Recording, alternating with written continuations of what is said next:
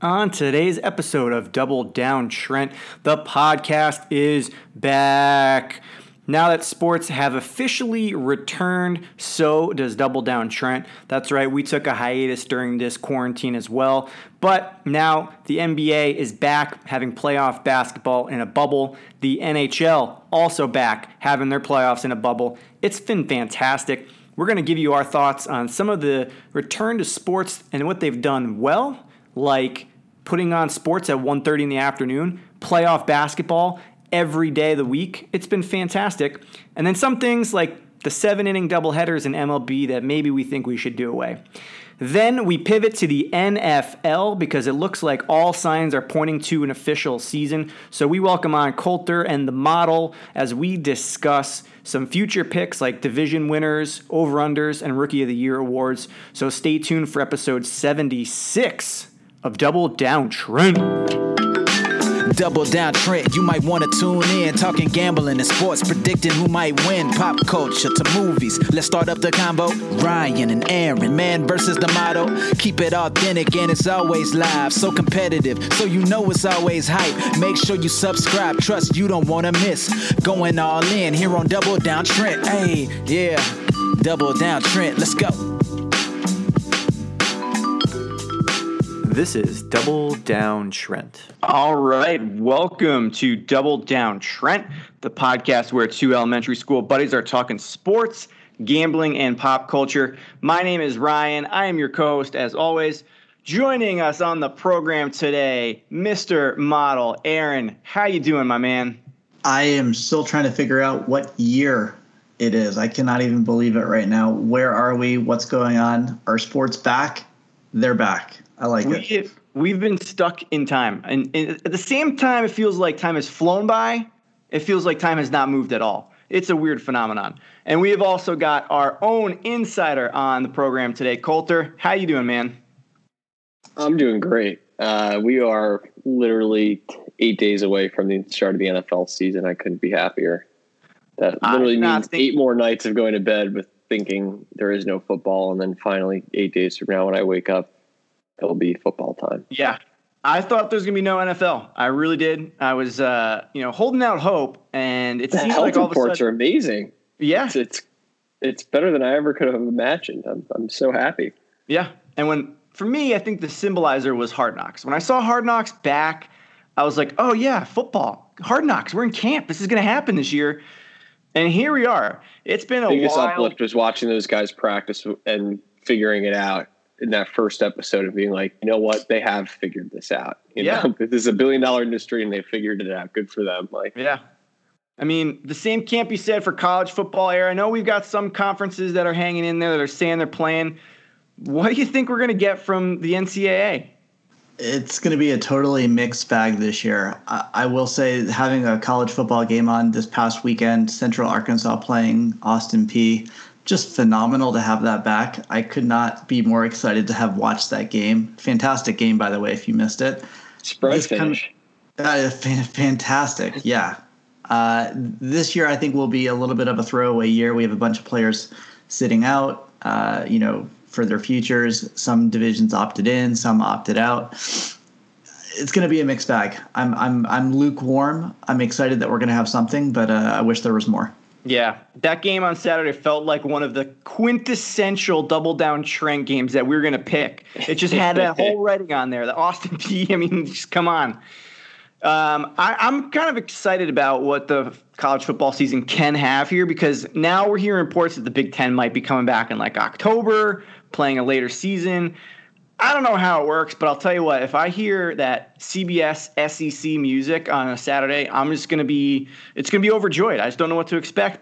Hope they play, and I hope that the ACC plays like they say they're going to play. And who knows what's going to happen, because if you've got a couple of conferences playing, a couple that don't, how does it work for the national championship? Are they going to be crowned a normal national champion? What do you think, Coulter? I mean, there's gonna be an asterisk, right? This year. There has to be. I mean, we have we were going to talk about things that we've liked the most and least. And there's a lot to like, actually, in the last month with what's been going on in the bubbles with the NBA and the NHL and how they've scheduled it. And we'll get into that. But if I were to target one thing I really don't like about the start of sports, it's to hone in on the Big Ten and not to – but the hypocrisy and the lack of leadership and everything that's been going on with them is – I think they might be on the top of my mountain of everything that's gone wrong with sports. Just play the damn games. Your competition is playing them. I hate to say follow the SEC, but just do it, and that way we can at least, we won't have to have this argument, right? All it takes is the Big Ten to play. And then my answer to your question changes. There is no asterisk. As long as we have the Big Four, it's fine. Right? Yeah. I mean, Pac-12 not playing. They've always been. They've been on the fringe of the playoff every year. So I mean, I think if you got 4 conferences, it's more legitimate. But even if they start later, 4 out of 5 is a lot better than the 3 out of 5. I think absolutely. But even if they start their season later, how is that going to work? I mean, you can't have the SEC, ACC, and such a mess in December. Yeah, and then they're playing the Big Ten. They're trying to say that they're going to try to start it in end of October, and it's just like, why couldn't you just agree to play in September? You had. Yeah. The whole thing is lack leadership from the top down. And, I feel bad for the kids that are in those schools because they're going to have to watch kids at Clemson and Miami and Oklahoma and Iowa State. I mean, what about if you're a Hawkeye and you have to watch Iowa State play this year? And I know that program, that's probably a bad example because they've had a lot of issues. But if you're Ohio State, you have to watch LSU play. It's just not fair. It's going to be rough. But like you said, there have been some things that have occurred here in our bubble world of sports that I really love. And it actually felt like it had happened at once. And it kind of did. It felt like we had no sports at all. And then you flipped a switch and you had every sport happening at the same time. So we had NBA playoffs, NHL playoffs, MLB came back. And it was great. It felt like, even almost a possible better viewing experience. What do you got, Mr. Model? I also feel like you're forgetting a big one in golf. Golf has been one of the most phenomenal things to have on. Was the best. Incredibly entertaining. I agree with the Model. Golf has actually surpassed all the other sports. I love golf this year. It's been so much fun. And I love Rahm, the Spaniard. Yeah. He's my favorite athlete right now. And we kicked it off with the Tiger and Phil celebrity match with Tom Brady and Peyton Manning. That kind of got golf jump-started. But the majors, the actual PGA, has been great. That's one of those sports that, I guess you can make an argument that sometimes you can get momentum swings when you hear the crowd going that classic, what they call the Tiger roar. But I've loved it without fans. And you've actually gotten more interaction with the golfers, which I think is better. I would love to hear them mic'd up the whole time talking to each other. And it doesn't even necessarily have to be like smack talk or, talking shit. But I'll use Phil Mickelson as the example. When he was playing with Tiger, I thought it was great. The commentary that he was adding, like the stuff about the green being different colors, which means it's going to slope differently. That part to me was really fascinating. I would love to see golf add that little element into their broadcasts to already lift a really good sporting event. What do you guys think on that? I've loved every aspect of the way that they've filmed the golf. The telecast has been great, but I agree with what you're saying. Once it comes back with fans, if we could get more of that, I think it's the sky's the limit. I think for golf, they have so much young talent. And you see DJ play Rahm last week, and then you have Justin Thomas and Morikawa, a month and a half earlier doing the same thing in a playoff. And you think of those 4, the sport's in just such good shape. I mean, it kind of reminds me of the NFL with Mahomes and Lamar Jackson and Dak Prescott, Russell Wilson, and Deshaun Watson. Like, the league has really never been in better shape with young quarterbacks. So I think golf is definitely in a good spot going forward. Yep. Great call, Mr. Model. So I've got a couple of things here that I want to cover just in terms of some changes that happened in sports. But why don't you kick us off here, Colter? Do you have anything that you liked specifically with any of these sports in terms of their comebacks? I think basketball has done a really good job, honestly. I've enjoyed watching the NBA. The product before the playoffs was really good. I think, some teams weren't competing, but those Blazers games were a lot of fun.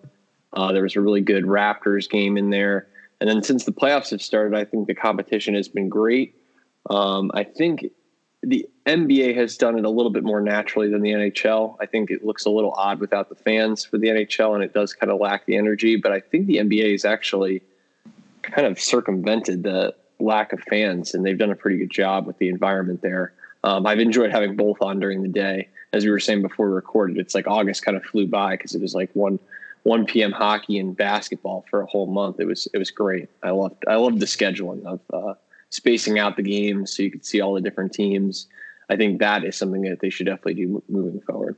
Yeah, and to me, the schedule's been fantastic. Like I said earlier, it's been almost like a March Madness situation where you turn on the TV at like noon, you've got playoff hockey, you got playoff basketball starting. Depending on the day, you got golf in there. There's always baseball happening. I mean, it's been just a sports overload.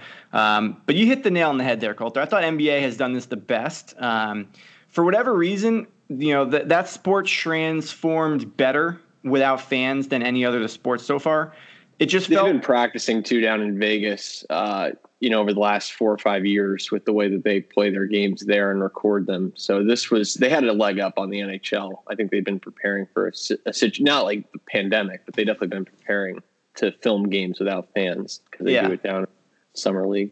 Yeah, and it's almost felt more like a street game. Like they're just out like in a park somewhere playing, and you really can see in the playoffs, especially the intensity that they have. Like I wasn't sure if this was going to be kind of a chummy situation where they're friends and it's not going to get into it. But the NBA playoffs have been really good games, and you can tell these guys are getting after each other and they're chipping each other from the sidelines, talking smack. So it's been good. I think you're right with NHL too. I've watched some of the playoff games, but it's harder to get into it. I mean, that's a sport that really relies on home crowds. The atmosphere is definitely noticeably different in the playoffs. I mean, when it was the play-in games, I was like, oh, this is kind of fun. It's got a Olympic hockey kind of vibe to it, during the day. But then now it's like playoffs and it's like real stakes. And you're right. There's just that extra 20% that's just missing in the atmosphere of the building. Yeah, I agree.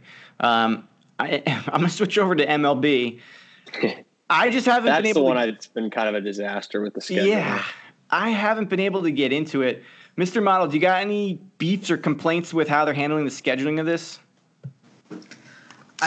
It's just been really painful to watch. So to me, I go back to the when they first announced the schedule and they were going to be launching everything, and they barely made it a couple days before the first team was not even playing anymore. And I think for Manfred, it was such a huge challenge to try to walk that tightrope as a PR of celebrating the start of the season while also making sure that the players were safe among some of the players opting out. To me, it's been really hard to engage with. These shorter games, shorter, obvious season. You get flashes of highlights of players coming back, and you know what you're going to have for the future. A lot of good young talent that I think will be fun to watch. But this season just feels like a throwaway to me. Not to mention my Nats aren't really performing well at all. So that's just one more piece that makes me want to stay away. The Nats are going to end up in last place. They are. Don't say struggling. It. Don't say it. Yeah, I had trouble getting into it too. But Colter, go ahead. Is there anything takeaways you've had from MLB? I just think that, on a Saturday afternoon, if the Yankees are playing and, it's not a Fox game, the Yankees should be on at 1 or 4. There's no reason to have the Yankees on at 7:00 on a Saturday. I've worked all week. I've worked hard. I want a Saturday baseball game during the day. It would be during the day in normal time. I don't understand why the condensed season makes it a Saturday 7:00 game. Same with Sunday. Play every weekend game during the day. People are not working. Play the weekday games during the day. Who cares? I don't understand this. Like, they want to settle in and play everything at 7:00. It's like, if the NBA and the NHL have taught us that you do not have to be in this like rigid schedule. Not to mention your baseball. You started during the day. That was how the sport originated. It's like, and I felt like during like normal times there was always random like 1:00 on a Thursday games. You're like, why are they doing this now? This is the opportunity. I agree. Play some day games, especially if we're going to have a condensed college football schedule going on. I mean, give us sports during the day. I hate weekend night games for baseball. Can't stand it's not good. I had some thoughts, too, on the structure of the game. So, obviously, they changed a few things. They went with the 7-inning doubleheaders. I'm surprisingly into that. I don't want it to be a normal part of the schedule where it happens all the time. But I think moving forward, if you get a doubleheader scheduled because of a rainout or whatever happens, I kind of like the 7 innings. I mean, it takes away at bats. It takes away what they're going to consider as stats, I guess, for these guys. I actually like that. What do you guys think on the 7 innings? I'm all for tradition. This is be going back to, this is making me sound old. I'm all for those 9 innings and making sure that I can compare stats and performance year over year, and having these 7 innings be a shortcut to just getting the games done and good enough just doesn't feel right to me. I totally get it for this year, and I think it's a good call, but it's not something that I would want to see stick around. Coulter?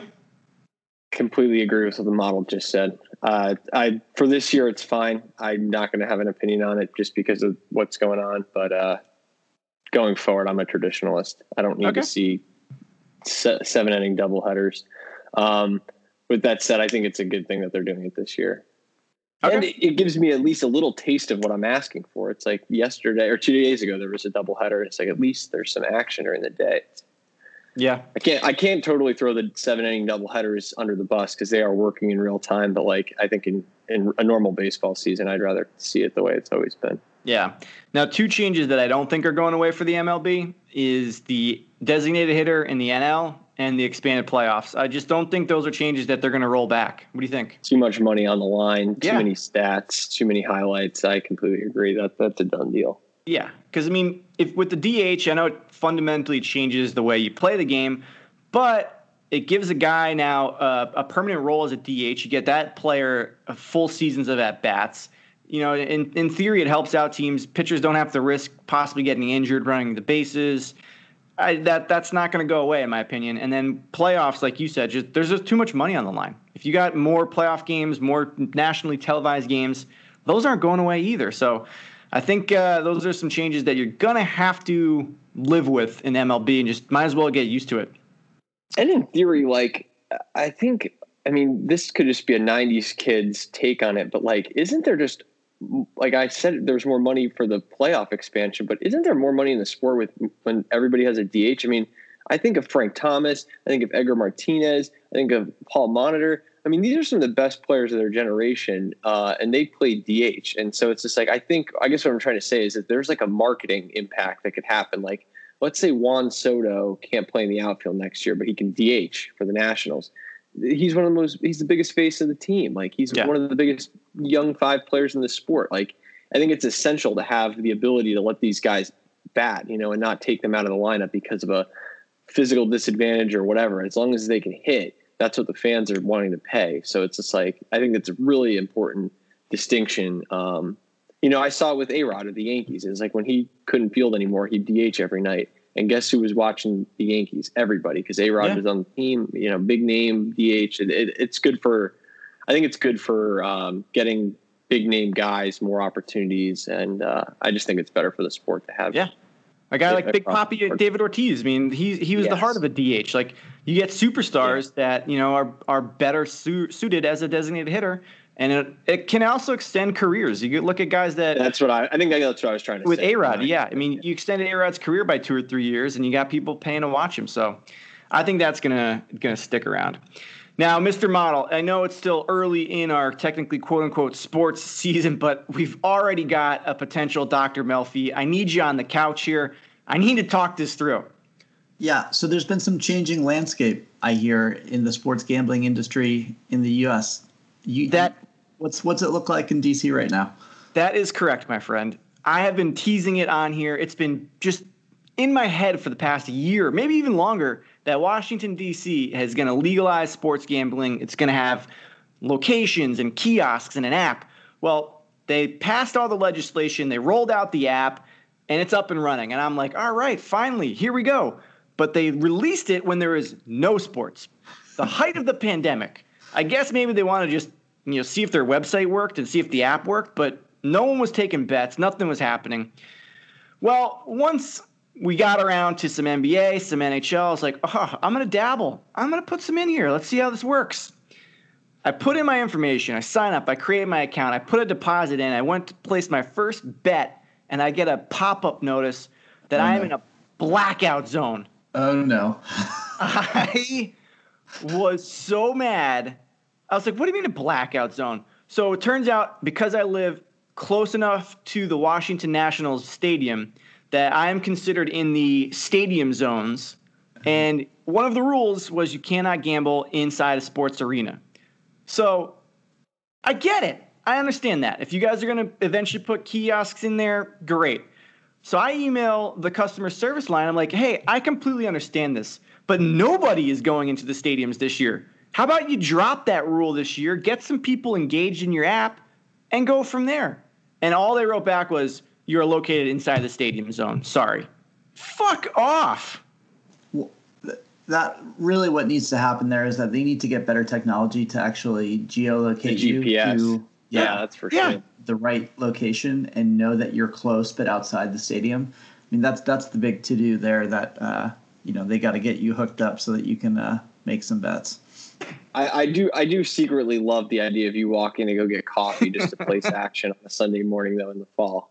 So secretly, deep down, I do love your workaround for it, but it's utterly ridiculous. If it was me, I'd be throwing a trash can at their building or something. Yeah, I'm furious. So for all the listeners, that's my workaround. Is I figured out where my local coffee shop is. It's just outside of the range. So I guess every Sunday morning I'm going to be walking, just posting up at the coffee shop, even though I'm not allowed to do that. I'm just going to stand on the sidewalk, maybe grab a bench somewhere, and put in my bets because that's all I've got to do.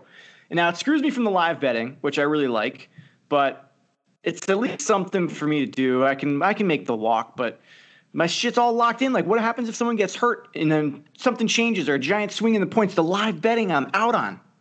That's the VIG for you this year. They've got all sorts of VIG built in for you. Yeah.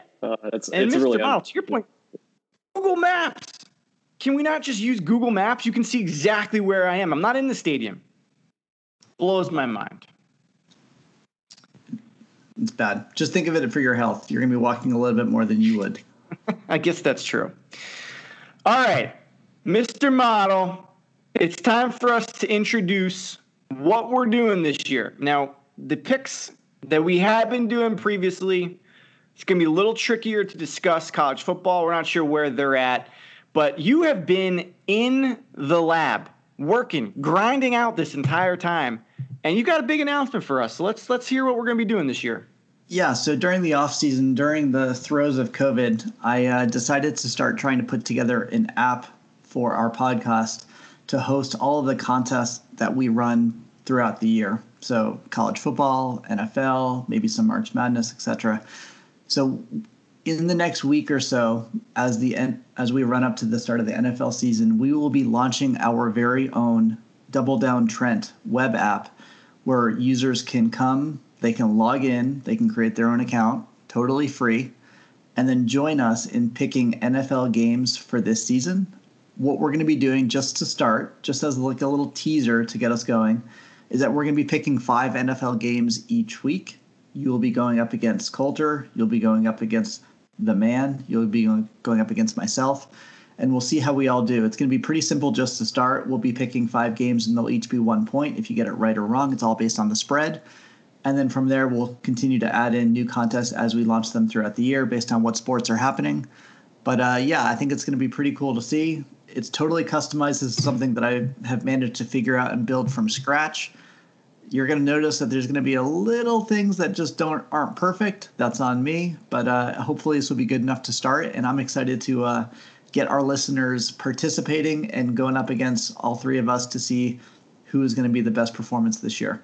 Yeah, a major development and great job by you by doing that. For those of you who played with us in the last couple of years, we use Google Forms. We sent in the stuff, kind of getting our feet wet. This is now all of a sudden professional, legitimate. The site looks great. So for all the listeners out there, we're going to get all the information set up, established, tweeted out. We'll announce it on next week's show as well, where you guys can find everything. But the site looks great. And, if you guys have listened to us in the past, maybe you can figure out who you want to pick against between the 3 of us. But it looks fucking awesome. So well done, sir. Now, what we're going to do as well, like Aaron said, we're going to pick 5 games every week for you guys to choose. We're just going to pick the 5 most interesting games as they appear to us. and you guys can go on and make the picks. There's no money. You don't have to put any money down to play. This is just going to be a pride game. But if there's any sponsors out there who may be listening, who would like to sponsor this and maybe give us a giveaway or something, we're looking. So keep your eyes out for that one. And next week we're going to pick the 5 games, and that'll be our week 1 podcast. So we're hoping you guys can play along with us. What we're going to do, though, for the remainder of the show is we're going to talk about some best bets for the future picks that you might make. Things like player MVP, offensive rookie of the year, team over-unders. There's a whole bunch of a myriad, if you will, of options that we can gamble on here. So what we're going to do, we're going to narrow this down to 3 picks each. We're going to do your best bet. We're going to do a flyer pick. And then the third one is going to be a don't overthink it pick. So, Mr. Model, why don't you take us away with your first pick? It could be any of those. Yeah. But let's know what you're thinking. Yeah. And I think my 3 picks are going to be more along the lines of don't overthink it and just best bet. I didn't do any flyers here. My first one, very much a don't overthink it. New Orleans Saints to win the division, -120, which translates right around to about 54% likely for them to win. This pick for me is largely based on the momentum that Tampa Bay, or should I say Tom Brady South, has been gaining across the offseason. I think there's way too much pizzazz, and this reminds me of the Cleveland Brown momentum that existed last year at the beginning of the season, where they were the darling of a lot of folks. I just don't see it happening. So when I look at this division, it's a clear top 2 teams. You got the Saints and the Bucks kind of going against each other. The other 2 are just going to be non-entities, in my opinion. And if you look at the depth of the Saints, let's say Breeze goes down, you can have Jameis Winston stepping in. That's not true for the Tampa Bay Bucks. A 43-year-old Tom Brady could get injured at any point. Do you guys know who the backup for the Buccaneers is? Any guesses? Gabbert? Blaine Gabbert. Wow. No, that's right. That's right. So to me, the comparison there, it's going to be a significant drop-off if Tom Brady were to get injured. I really do like the Saints at -120, and we'll see how they roll the rest of the year. Colton, what do you think? This is a great pick because it does allow me to touch on, I was texting you guys last week, which is fascinating, but Joe Burrow has a 4.5 impact to the spread, whereas Drew Brees, Hall of Famer, is only 1.5, and that's because of the Jameis Winston factor. So I think the model hit something really hard on the head, and we saw it last year in real time. Brees goes down, Bridgewater comes in, Saints go 5-0, Saints still get the 3 seed in the playoffs. Everything runs smoothly. Same exact thing could happen this year with Jameis Winston. And I also like what the model said too. I think the other 2 teams in this division are kind of lightweight. When I ranked out the NFC teams, I have the Falcons at 11. I have the Panthers dead last at 16. So there is an opportunity for the Saints to get some easy wins there. I think the one thing I'm hesitant about is I think Tampa Bay's defense with Todd Bowles is very underrated. And so if they are shut down defense and Brady is not asked to do a lot, you're talking about a Tampa Bay team that I think went 7-9 last year with 30 interceptions. So that could be a huge swing for them. I'm a little hard pressed to invest on the division line just because of that. I think that first week's game between the Saints and the Bucks, and then their other game later in the year, could really be the decision maker. And I really haven't figured out where I have it right now. I have the Bucks as the 3 seed in my preseason picks, and the Saints as a 5. So it's razor thin. Just a small advantage to Tampa Bay because of the lack of turnovers, switching from Brady to Jameis, or Jameis to Brady. But I think the model did hit a very key point in that the Saints have depth, and I don't know if necessarily the Bucks do. Does this change at all if, for whatever reason, they trade Alvin Kamara? Because the running back position generally is interchangeable. Teams have depth. There's a lot of guys there that can step in and fill in for a running back. But Kamara, he catches a lot of passes. He's a dynamic role player in that offense. If you lose a weapon like that, does that affect your pick? I'll make a double down Trent best bet here on the air. There is no chance in the world that Alvin Kamara is getting traded. I love it. Will not happen. Cannot happen. And to the model's bet, actually, he'll probably love to hear this. You guys know my number one thing with the Saints. I'm anti-Saints because of one reason. It's Taysom Hill and it's the way that Sean Payton manages this weird dynamic that they have at the goal line. But I think once you give Alvin Kamara the $100 million contract, I think that changes. I think they finally give him the respect that he deserves, and I think that whole dynamic finally blows over. So if you're rooting for the Saints, I think you're rooting for that contract to get done here quickly, and for Alvin Kamara to get the respect he deserves. I mean, he is the only player in NFL history that has had 2,000 yards rushing and receiving over the first 3 years of his career. Only player in NFL history to do it. This guy is – the fact that they even think that Taysom Hill is as effective near the goal line is just baffling to me. I just don't understand it. I was going to say, if they give Taysom Hill a big contract extension, but not Alvin Kamara, the bonkers move of the century. That's what would make you hate this bet model laid out here is if they don't get a deal done with Kamara, and you're looking at it and it's week 3 or week 4 and they're 2-2, and you're wondering, like, how are they 2-2? They're so talented, and it's because they pay guys like Taysom Hill and they don't pay Alvin Kamara. And guess what that does to a locker room? Divides it. And I know Sean Payton, and you've heard me praise him on this podcast before. They'll get this deal done. There's no way. He knows how important the culture is, the locker room. You're going to start losing half of it if you pay a guy like Taysom Hill and you don't pay a stud like Alvin Kamara. The deal will get done. He is not going to get traded. You heard it here first, folks. All right, Colton, why don't you give us your first pick? So we'll just do one straight down the middle, similar here to the model, and we'll do Packers over 9 wins. We'll also do the Titans over 8.5 wins, just 2 easy ones. The Titans are not the best bet, though, is because they're minus 125. The value, though, on the Packers over 9 wins is great. I love the plus 120. You get some plus money. You get Aaron Rodgers' revenge season. I think you get an underrated defense in Green Bay. I know I praised them last year. They didn't really lose anybody. I think that side of the ball is just as good as it was. The one thing that people will attack Green Bay for is that they don't have tremendous skill players for Rodgers. So be it. I think him and Adams are a great connection. I think Jones is a very special player. Week to week, I think he's a top 10 offensive player in the league.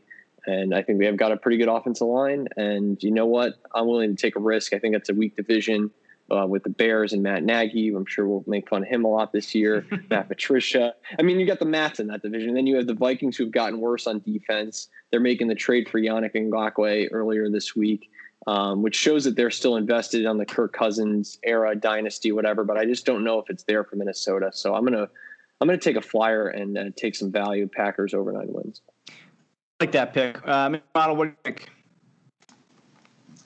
I don't know. I struggle with that a little bit just because I anchor to the lack of weapons, like in terms of a receiving core. I don't know. I'd like to see Aaron Rodgers with a little bit more help. I still think that he's got a lot of skills and can do a lot of it himself. But when you're going to be relying on Mason Crosby to score all your points, that's probably not the best scenario for you to have. So. Yeah, very strange. I'm going to give you guys a name to remember for fantasy if you want. Jace Sternberger. He is the Packers starting tight end. That will be a household name by week 3. Mark that. Ooh, I like it. All right, my fantasy draft is coming up. Thank you, Coulter.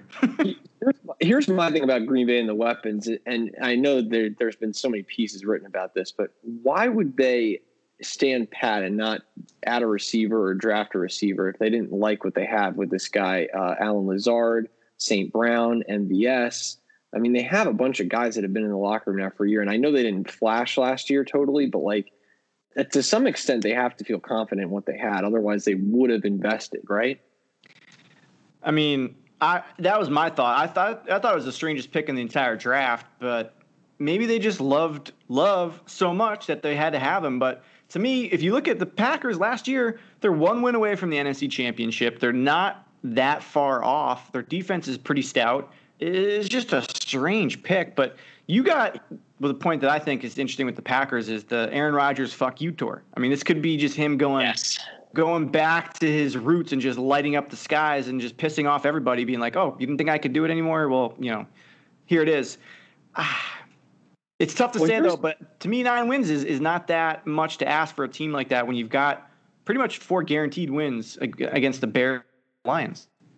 Yeah, I was going to say I love the division aspect here, and I think I'm not a Vegas. I don't set the lines. I don't work in Vegas, but they won 12 games last year, and one can't help but thinking that this was a byproduct. The Vegas has now swung the line 3 less games because the Packers got quote unquote lucky last year. They were kind of that breakout team that didn't necessarily quote unquote earn all their wins or whatever. But this is a harsh swing for 3 games. I mean, I get why you would rate this team as a 9.5 win team because of that last year. But like, this is just, actually, I should say they were 13-3. So this is a 4-win swing from where they were last year. And I just don't see what they've lost that would warrant that. I mean, I still think they have a top 10 quarterback. As I just said, I think they have a top 10 running back, top 2 receiver in Adams, and I think they have a top 6 or 7 defense. I'll take 9 wins for that team and in a bad division. And the only negative I can think of other than they don't have a receiver number 2, which is not that big of a deal for me, is that they don't have a home field advantage. But you know what the fun fact about the Packers is? Them, the Saints, and the Seahawks are the only teams in the league that demand a 3.5 or 4.5 spread at home. And the only reason why the Packers have that is not because of their fans. It's actually because of their field. So they still have a home field advantage. Give me the 9 wins over. All right. I like it. My first pick that I'm going to throw out here, a little bit of a, not risk, but to me, I'm still getting a little bit of value here. So I'm going to pick the Colts to win their division. They're at plus 130 right now. Anytime I can see a team to win their division, I'm getting plus odds, I'm going to take a little look at what's going on there. Obviously, they're in the division with the Titans. I'm just kind of more banking on 2 things here with this pick. One, a slight regression by the Titans. I'm just not buying into Tannehill yet. I don't think he's the franchise guy that they just tagged him to be. But for me, also, the Colts, you add a quarterback. And I know Phillip Rivers is old and he's getting up there. But the Colts had a hell of a year last year with Jacoby Brissett.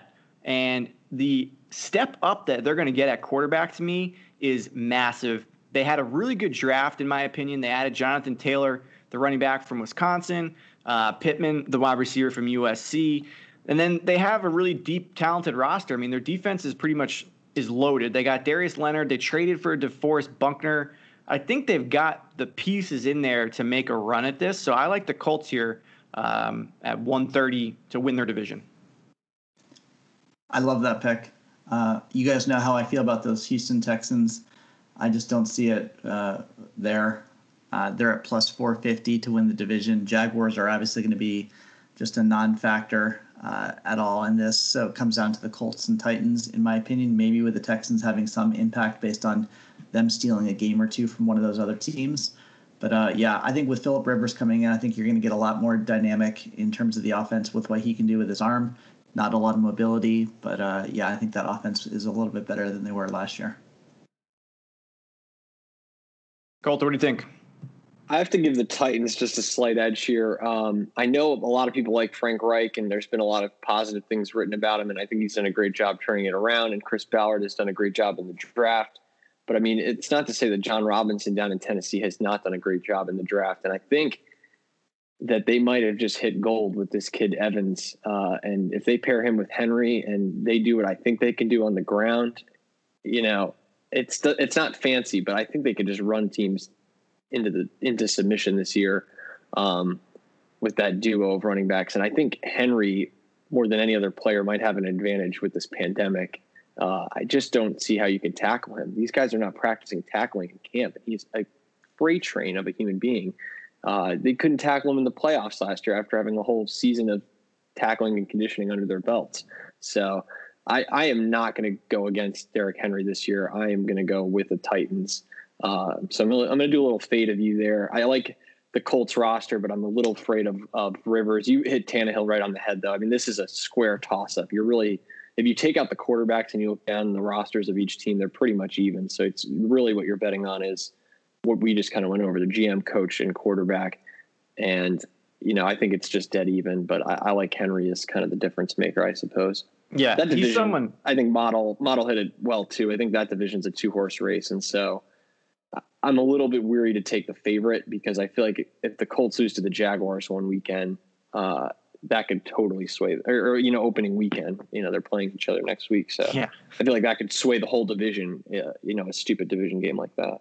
Yeah. I mean, I don't think Bill O'Brien's got it in him anymore, or if he ever had it to begin with, but I don't know. I kind of the other like thing this about division here. This is you have to figure Marrone and O'Brien are on their way out, correct? So they're going to be coaching for their jobs every single week, whereas you have Vrabel, who I love.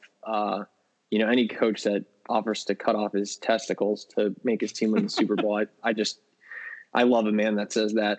But I do think Marrone and O'Brien are going to be back to the wall, and I don't think they're very good, as we've gone over on this podcast. But I think there is something to be said that when they're coaching against Reich and Vrabel, who have kind of job security, that there could be an upset, week to week. So I wouldn't put it past the Texans to beat the Titans, or the Jaguars to beat the Titans, or the Jaguars to beat the Colts. That division's always been that way. So just something to be cautious of if you're betting on the division odds in the AFC South.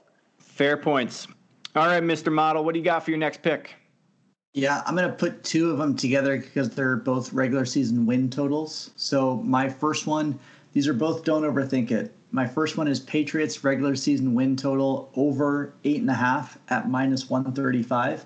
Now, I don't love the odds there because those odds are something like 57, 58% likely. So to me, a lot of the value has already kind of gone away as this has ticked up.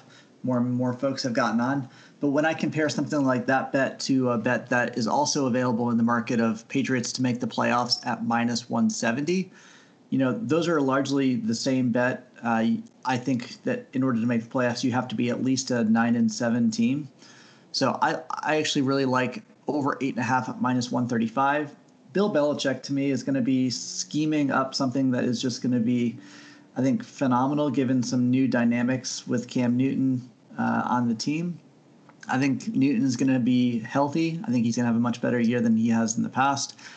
I still think that the Jets and the Dolphins are going to be non-factors in their division, and it's going to be a two-horse race there as well.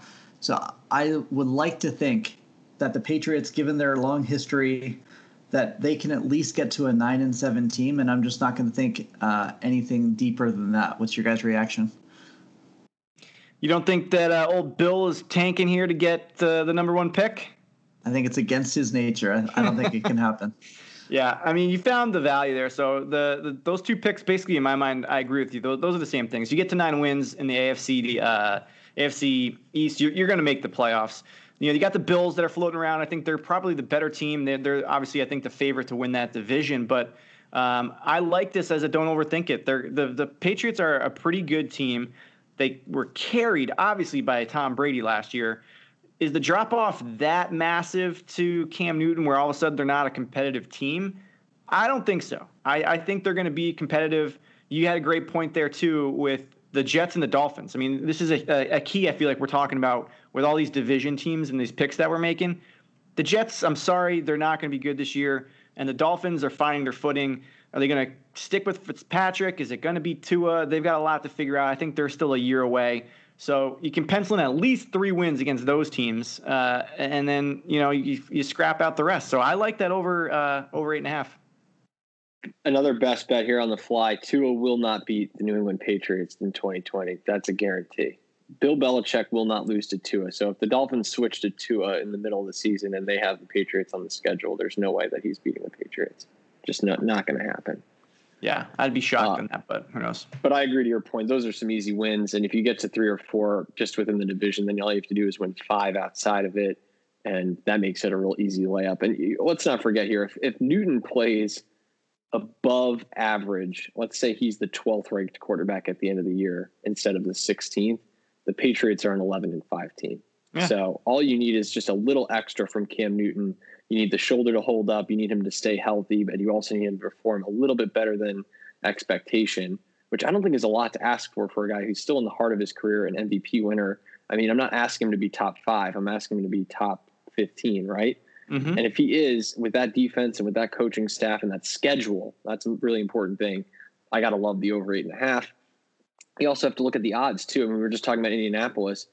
If you look at the conference odds, it's a 2-horse race, obviously. Ravens, Chiefs, we'll talk about that in a bit, I'm sure. But then after, there's a severe drop-off, and it's Colts, Pats, who are 10-1. So clearly the book is giving New England that respect, even though they think they're an 8.5-win team. So, to your point about making the playoffs and getting to the 9 wins, Vegas, based on that 10-1, for me, clearly thinks that New England is a 9-win team based on that 10-1. definitely. Yep. And I mean, they have all right, good. Sorry, just to go with my last pick for a second, just to touch on it, because I don't think it needs a whole lot of conversation. Cincinnati Bengals regular season win. I'm taking under 5.5 at plus 115. This to me is a team that I will be rooting for. I think I will be rooting for Joe Burrow to do well and to develop and to get into the NFL groove. I also know that it's a first-year quarterback, and this is something that's just going to take time. So I think this team is going to be very much under development, and I just don't see them winning more than 5 games. I think they have a schedule where they have a couple competitive matches, Redskins, Jaguars, etc. But I don't think that they're going to get to 6 wins, and I like the plus 115 odds here. This was a A-plus scope by the model here. Getting the plus 115 is just fantastic. I give this a stamp of best bet approval for sure. I'm going to get on this one as well. And I agree with what you just said, too. They're going to be a team that I'm going to root for and watch week to week because I'm going to take overs with Bengals because I just don't think they have the defense. And I love their explosive weapons on offense. I mean, you combine Boyd and Green with Ross and Higgins. I love what they have on the outside. If Burrow can start getting in a rapport with those receivers, I think they could be really special scoring. But I just don't think the defense makes stops this year. And I think the NFC North is probably the strongest division in the entire league, other than maybe the NFC West, and we can litigate that in a bit too.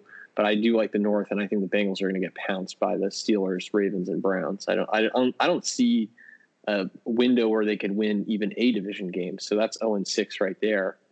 I do think the Browns are going to be much improved, and I just see that Bengals team 3-13 and in the top 5 again. I think they're obviously taking steps in the right direction here. They're going to be a good team, I think, down the road, but not this year. It's tough, and you don't want to root against Joe Burrow. At least I don't want to root against Joe Burrow. And one of my sleeper picks that I had going into the draft was T. Higgins. You pair him up with Burrow, like you said, Coulter too. They've got a bunch of weapons out there, so T. Higgins is in a position where he could really jump out. I wanted to take a flyer on him on Rookie of the Year, but I just can't do it. He's sitting there at 80-1. But we said this last year. Receivers aren't going to win it. Yeah, I mean it comes down to coaching too for the Bengals. Yeah, that's the thing. So I like that pick, Mr. Model. Under 5.5 wins. I just don't see them putting together anything here in the first year. They might have some flashes, but they're not going to be like a 6-win team. I think that'd be. You'll see some big plays on NFL Red Zone, but this is not a team you want to be investing in over 5.5 wins. That's for sure. And you hit it. I was trying to avoid slamming the coaching staff because I'll be doing it during the season, but you hit the nail on the head too. I mean, this is not a good coaching staff, and I think it's going to be reflected when they're 3-13 again this year. I mean, this is a team that was winless, right? Were they 0-10 last year, and then they got a miracle win against the Jets because the Jets just didn't show up. I mean, that is not a team I want to invest in on the over. They couldn't win last year, and it's not like they've gotten – I know people have said they get the left tackle back and they add the quarterback, and that's important, but I don't see how just getting 2 players adds 5.5 wins to your total. Yeah, it's not. All right, Coulter, what's your next pick? So this one's a little less down the middle and more out there. And these are kind of like what the model just said. I'll pair these ones together. I love Cowboys to have the best record in the league at 11-1. I think that's terrific value. When I rated out my teams, Dallas is my top NFC team this year. I think their offense is just simply unstoppable with Lamb. You add him with Gallup and Cooper. That is just the receiving trio that I would not want to try to defensive game plan around. I don't even think Belichick would have the answer to that one. You add in Zeke Elliott as the running back to that offense. Holy moly. And if Blake Jarwin takes even a step forward, that is the most dangerous offense in the league other than Kansas City. So I love the 11-1 there. I don't think teams can keep up with Dallas. That playing that simple, and I like what they have on the defensive side of the ball. I like Mike McCarthy as the coach. I think Dallas is going to run away with that division. Eagles are banged up. I think there's a really easy path for them to be 12-4, 13-3. All it takes is the Chiefs to be a game worse because I think the Chiefs are the Cowboys' competition with this. And then on the other side, Jets, you hit it on the head when we were just talking about New England. I think them having the worst record in the league at 14-1 is really enticing to me. I know the Jaguars are going to give them stiff competition in the AFC, but I think this is a Jets team that can be firing their coach by week 4. I think that Bell might not be playing after week 4. There's going to be all sorts of infighting and problems. I don't think they have great receivers. I don't think they have a good defense. And I think the locker room is just going to be really problematic. Kind of the opposite of what we're seeing with your Giants, and they're kind of coming around their coach with Judge. I feel like the Jets are not coming around Gase at all, and I feel like it's going to come undone earlier than later in this season for the Jets. So Cowboys' best record in the league, 11-1. I don't want to take their NFC odds because it's just a steep asking price to say that Dak will make it through the playoffs and win the NFC. So I like that for best record, and I like Jets as the worst team in the league at 14-1. I think that's good value. The poor Jets fans. I mean, you just can't catch a break here. I think the biggest issue, though, is Adam Gase. And Adam Gase cannot get along with Le'Veon Bell. And that seems to be the focal point of their issues. I mean, they trade away Jamal Adams. Their defense is now depleted, whatever. That they get the draft picks for the future. I think they won that deal. I really do. The front office has set themselves up for future success, but I mean, in the short term, I just don't see it. Right.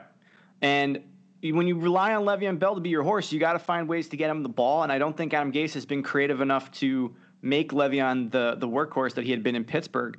They're just going to struggle this year. Now, I have about backup quarterback too. Joe Flacco is backing up Darnold. So if Darnold goes out, that's like the Tampa Bay situation. I feel like that team just drops off even worse. And I know people don't even like Darnold, but like I think that team is the worst team in the league by far with Joe Flacco. So we'll see. Yeah, that's a major drop to Flacco. Now, I have to address your Cowboys 11-1. As we all know, I am a New York Giants football fan. The Cowboys are loaded. Pushback. It's okay. They're loaded. I mean, they made the trade for Everson Griffin. Their D-line and pass rush is filthy. So even if you want to compete against the Cowboys, you need to have a really stout offensive line. Then you got to worry about all the weapons they've got on offense. They could be a really nasty team, so I don't hate your Cowboys at 11-1. But as a Giants fan, I just can't do it. I just cannot get behind it. I will never, ever endorse or sanction that pick just out of pure fandom. And I want to tell you why. And you're going to call me crazy. You're going to call me a homer. But I have my flyer pick with the New York Football Giants to win the division at plus 1,685. 1,685 I'm getting here for the Giants to win their division. I know it's a major long stretch, but is there any hope of that happening, Colter, in your opinion? I know you probably don't think so, seeing that you picked the Cowboys.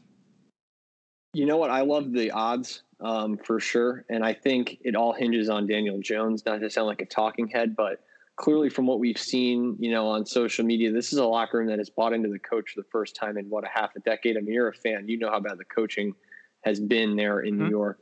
And it seems like Judge has really kind of hit something and has motivated the locker room appropriately. And what that can do to a team that, if you're looking at over under win totals, I mean, that could boost a team by a win or two or even 3 wins. So I think if you're looking at bets for the season, you definitely want to look at that and factor that in. But when it comes to winning the division, it all is on Jones, because he's not only going to need to take a step forward, he's going to need to take a leap, and he's going to need to become what Lamar Jackson did last year and what Patrick Mahomes did the year prior. He is going to need to be a top 10 pick, which with the Giants picked him in the top 10. He's going to need to perform like that if that ticket is going to cash. Is it outside the realm of possibility? No, I could see it happening. I liked what I saw from Jones a lot. The one problem I would say is that the roster isn't great around him, so it makes it more of a challenge, but that's why you're getting the 16-1 odds. Exactly. So, I mean, I like the value. I mean, you're basically betting 16-1. Will Daniel Jones be this year's Lamar Jackson? Exactly. I don't hate that. Yeah, if I threw down a $10 bet on that, I mean, so be it, right? But you said some things that I have in my mind as to why I think this is not a ludicrous pick, and it's that it does require Jones to make that second-year leap, and you just threw out 3 guys that have done that. Now, obviously, I'm not saying Daniel Jones is on the level of those guys. He's not. But he also has Saquon Barkley, who is coming back in his 3rd season. I was going to say that's the one thing that Lamar did not have, or Patrick Mahomes. They did not have a world-changing, elite Bo Jackson-type running back right beside them in the backfield. So I agree. I think Jones will benefit greatly from having Barkley next to him. Exactly. And I think Joe Judge is smart enough to say, hey, I know who our best players are. Let's get these guys involved in the game plan. Then you've got this video of Judge yesterday at the practice when they're doing slip and slide. The whole team is chanting his name. That is huge. You need a locker room that is united. And you said that perfectly. The Giants coaches have been divisive the past few years. They have been terrible. There's no reason to get excited for them. all of a sudden now you got a great locker room. You got a team that's like playing all together, huge. They go add Logan Ryan to add some veteran experience in the secondary. They obviously need that. It is a big blow in my mind that Xavier McKinney got hurt, the Giants' second-round pick, the safety from Alabama. That's a huge blow. I'm not going to lie to you guys. But they've got pieces in place where they can make steps. And the biggest thing was their offensive line. They addressed it. They've filled those holes in theory. And if Daniel Jones can just work on his ball security, then it's not outside the realm of possibility. To me, the biggest thing, though, is just the Cowboys. They're sitting there. They're a good team, and that's my only worry. But for a long shot, take a flyer, I love this pick. You do have to factor in with the Cowboys that this is a team that does get overinflated every year, and they do miss expectations all the time. And so I could see it going real south in Dallas. The Prescott situation, let's say they underachieve early. They have a lot of expectations. So I could see the train going south there, but in my mind, I just don't know how an NFL defense can stop that offense on paper, and I just can't get over that idea. With that said, if someone's listening to this and they want to do the Giants, I think you got to factor what you just said about the locker room and the culture there too. I mean, I think Washington is completely revamping theirs, so I don't think they're even a competition in terms of culture. The Eagles had infighting a lot last year, which we hit on this pod. We don't know how much that locker room believes in Carson Wentz. And they've got a ton of injuries on their offensive line. I think it's going to be a very long season for them. They already have injuries with the receiver, Rager. So I don't like what I'm hearing from the Eagles camp, and I don't love the Washington football team this year. I do like Rivera to turn them around eventually, but in terms of culture, I think they're just they're too in the middle right now to say that they're going to take a leap. And then Dallas, again, the expectations are so high. They've got a new coach. So you don't know. I mean, they could implode. The Eagles could implode, and it could be the Giants at 8-8 or 9-7, just winning the division. We've seen it before. I'd love it. I mean, I did think that they were going to take a step forward this year. Yeah, 8-8 would be what I would say like a backdoor division win, maybe a 9-7 if you're lucky. Who knows? All right, Colter, why don't you give us your last couple picks here? Yeah, these are ones that I had kind of hit on. Well, actually, let me do one more over-under. Seahawks under 9.5. This one, similar to Green Bay, has been adjusted down. You might be wondering, how does a 12-win Seattle team get 9.5? How does a Packers team get 13? It's because they won close games at an exceptional rate last year. I think Seattle was 7-1 in close games. Historically, Russell Wilson's actually one of the league's worst quarterbacks in close games in his career. Last year was the only year where he was above 500 in close games. So I think they're gonna come down to the mean a little bit. And I referenced it when I was doing the Green Bay handicap too. Green Bay is not impacted by no fans because their home field advantage is the turf. The home field advantage in Seattle is the fans. They're not going to have fans this year. They're playing in the toughest division in football. I don't see them going more than 3-3 in their division. So I like the under at 9.5 wins. I don't know if they have the running back situation kind of under wraps yet. They've had injuries at that position. They don't have Jadeveon Clowney re-signed, so they don't have a pass rush, in my opinion. And yeah, Adams is a great trade piece, but I mean, if you don't get him under contract, he's going to be making noise all year long in that locker room. Yep. You got the guy Dunbar. He had an off season. There's a lot of off season question marks I have with them, and you're going to rely on Russell Wilson to do it all pretty much. And I know a lot of people would be gung ho to jump in on an over 9.5 win by saying, I'm going to go with Russell Wilson. I'm going to just fade all that this year. There's something about that roster. They didn't have a great draft. The division is really tough. I think the Niners could beat them again twice. I think the Rams are actually going to be better than most people think. If you look at the odds, actually, Vegas has the Rams 8.5, so they only have them a win less than Seattle. I just don't see that many top tier talented players. I think the Rams have more talented players than the Seahawks do at this point. So I'm going to jump in on the under. I think they have a tough schedule. Everything. And the travel. I didn't even mention that. This is a team that's buried in the Northwest with the pandemic and the traveling and going back and forth to the East Coast. I think there's some value here on the under with Seattle. I actually think that division makes a run for the strongest division in the league this year. I think you're going to see steps forward from the Cardinals. Yeah, you got the Niners there. I mean, that division is loaded. So to get over 9.5 wins, you're going to need to be a very dominant team. And I think just because of that division, you're not going to see a team run away with that division especially when you got like the Rams are sitting there too, and they're pretty talented. So to get 10 wins in that division is going to be really hard. This is a team. Let me just, I referenced the schedule just then, but I wanted to give the listeners an idea. They start in the season at Atlanta. Okay, so let's just write that one off because it is week 1. It's built into everybody. But then they have to travel back to Miami in week 4. They have to travel to Buffalo in week 9. This is a team that plays in the Pacific Northwest. And I know travel is part of, football. They're grown-ups, et cetera, but like there is something to this, I think. They play at Philadelphia again this year. They play at Washington late in the season. They are going across the country 5 times this year. During the pandemic, and they don't have the home field advantage. I'm going to go against them. I like the rest of the division a little bit more. I think the Niners, even though with the receiver issues, I really like that roster. Yep. I think the Niners are going to struggle this year. They're not going to be as good as they were, but I think they're going to win that division.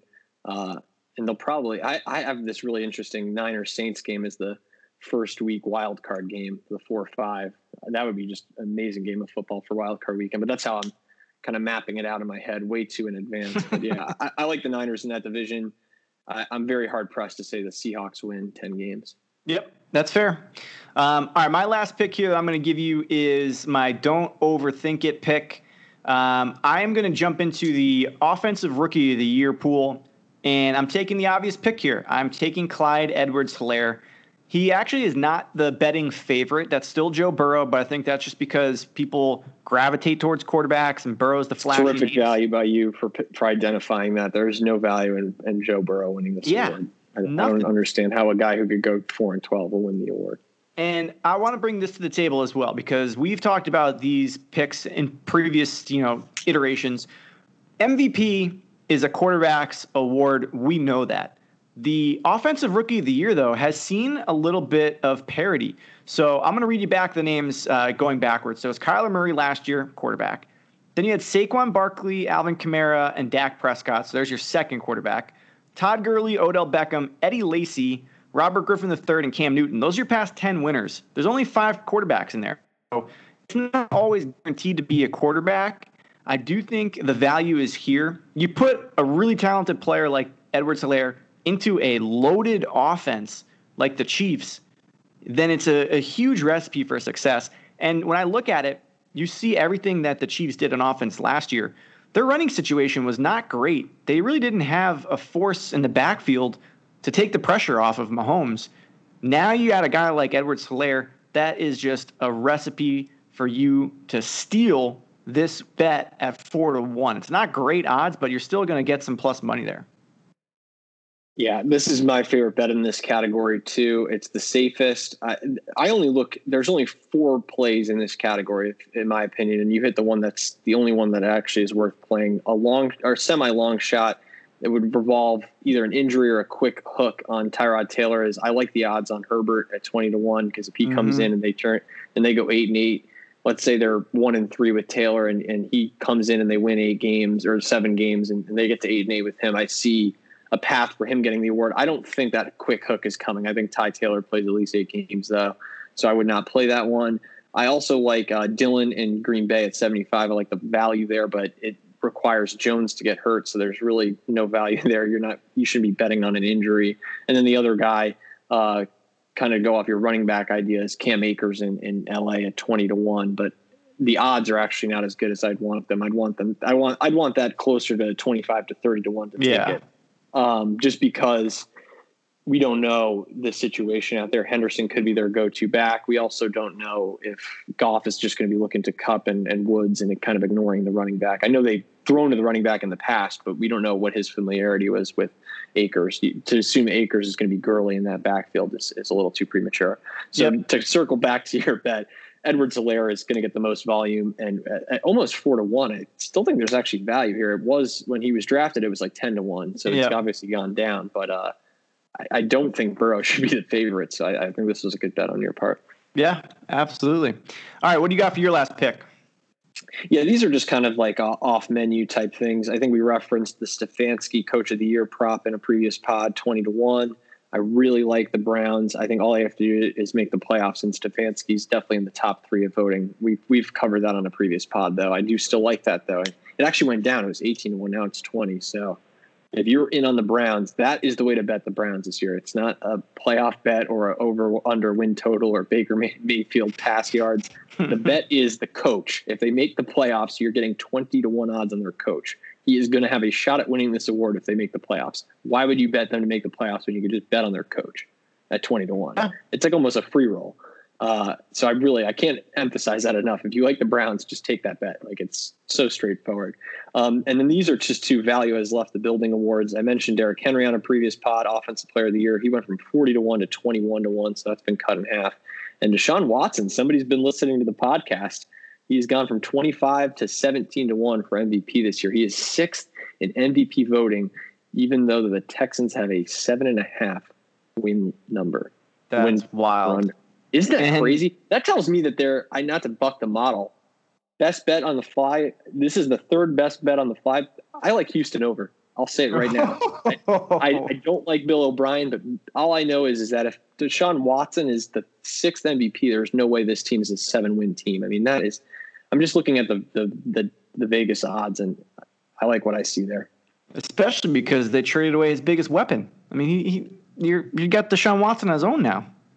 Yeah, I think that defense is really bad, and I think Watson can have a breakout year in fantasy too. I guess that's why I wanted to mention him. Is I think he, you see Lamar Jackson getting picked where he is, and I'm just thinking, Watson is just as good, I feel like, and he's a better passer, and he's going to have a much better game script. He's going to be down in games. He's going to be throwing. Save your pick on the Lamar Jackson and just go with Deshaun Watson if you want my 2 cents in fantasy. I like it. All right, to round out the episode, Colter, last year we had talked about this as one of your picks that almost was a jackpot spin. You almost predicted the Super Bowl perfectly last year, but the Chiefs and Packers, it was alive right down to the wire. Do you have any magic like that this year? I'm already on it again, 59-1. That's my pick. I'm just going to keep rolling it with every year as long as Rodgers is in the league. Mahomes versus Rodgers, it makes a lot of sense. I have a little pizza bet on it. Some 3 other ones that I'll throw out there that I'm also going to play just for fun, other than the Chiefs and Packers. I like Chiefs-Cowboys. As I mentioned, I think the Cowboys offense is 2nd in the league to the Chiefs, and I just think we've seen almost a kind of a flip of the switch here where offense reigns supreme nowadays, and I think those two teams are just going to be better than everybody else on offense this year, and so it makes sense at 33-1 to throw a little bit on there. I could also see Andy Reid versus Mike McCarthy. I think that head coaching match in a Super Bowl just makes sense to me. Ravens and Seahawks is a really trendy pick I've seen. I don't necessarily see it happening as I kind of just crapped all over the Seahawks, but at 43-1, you're taking 2 of the best 8 teams in the league from last season. How can you go wrong there? And 2 of the best quarterbacks. And then a long shot, Titans versus Saints at 118-1 odds. I know you might think I'm crazy here, but the Titans were 1 game away from the Super Bowl, and the Saints were the 2nd favorite to win the NFC last year in the postseason. They've had a horrible string of luck in the postseason, but if they're back in the playoffs, I'm going to be hard pressed to pick against them. I know it's going to be tough to pick them, but I just think that if they get there, that team has to be on a mission when they're in the playoffs, and so I'll take a little risk on that. They weren't far off last year, so that does not seem like it's too far-fetched of a pick here, but those are great odds. So I like it. I think we did a good job handicapping those 2 divisions, too. I think it's Saints-Bucks, and I think it's Titans-Colts. And so I think those 2 teams in particular have an inside path to get to the playoffs because of their weak division. And at 118-1 odds, I'll take it. Yeah. I'll take Mike Vrabel, cock-cutting, and Sean Payton, my 2nd favorite coach in the league, to make a Super Bowl. It doesn't scream out to anybody on paper, but I can see it happening. Absolutely love it. Well, all right, those are our futures picks for you guys to take a look at. We are back into it. Next week, we are into week 1. We're going to post the picks that you guys can jump into on the website. We're going to post it all up, so go check out us on Twitter at Double Down Corp. We're going to put all that out there. Great episode, Colter. Mr. Model, well done. We will see everybody next week on Double Down Trent. Baby, look at me. Look at me. Your money, and you know what else? You're a big winner tonight. I want to leave. You're a big winner. I'm going to ask you a simple question. I want you to listen to me. Who's the big winner here tonight at the casino? Huh? Mikey, that's who. Mikey's the big winner. Mikey wins. Fucking asshole. All right, fine. I'm an asshole, but you know what? You're the big winner tonight, Mikey. You're the big winner in more ways than one.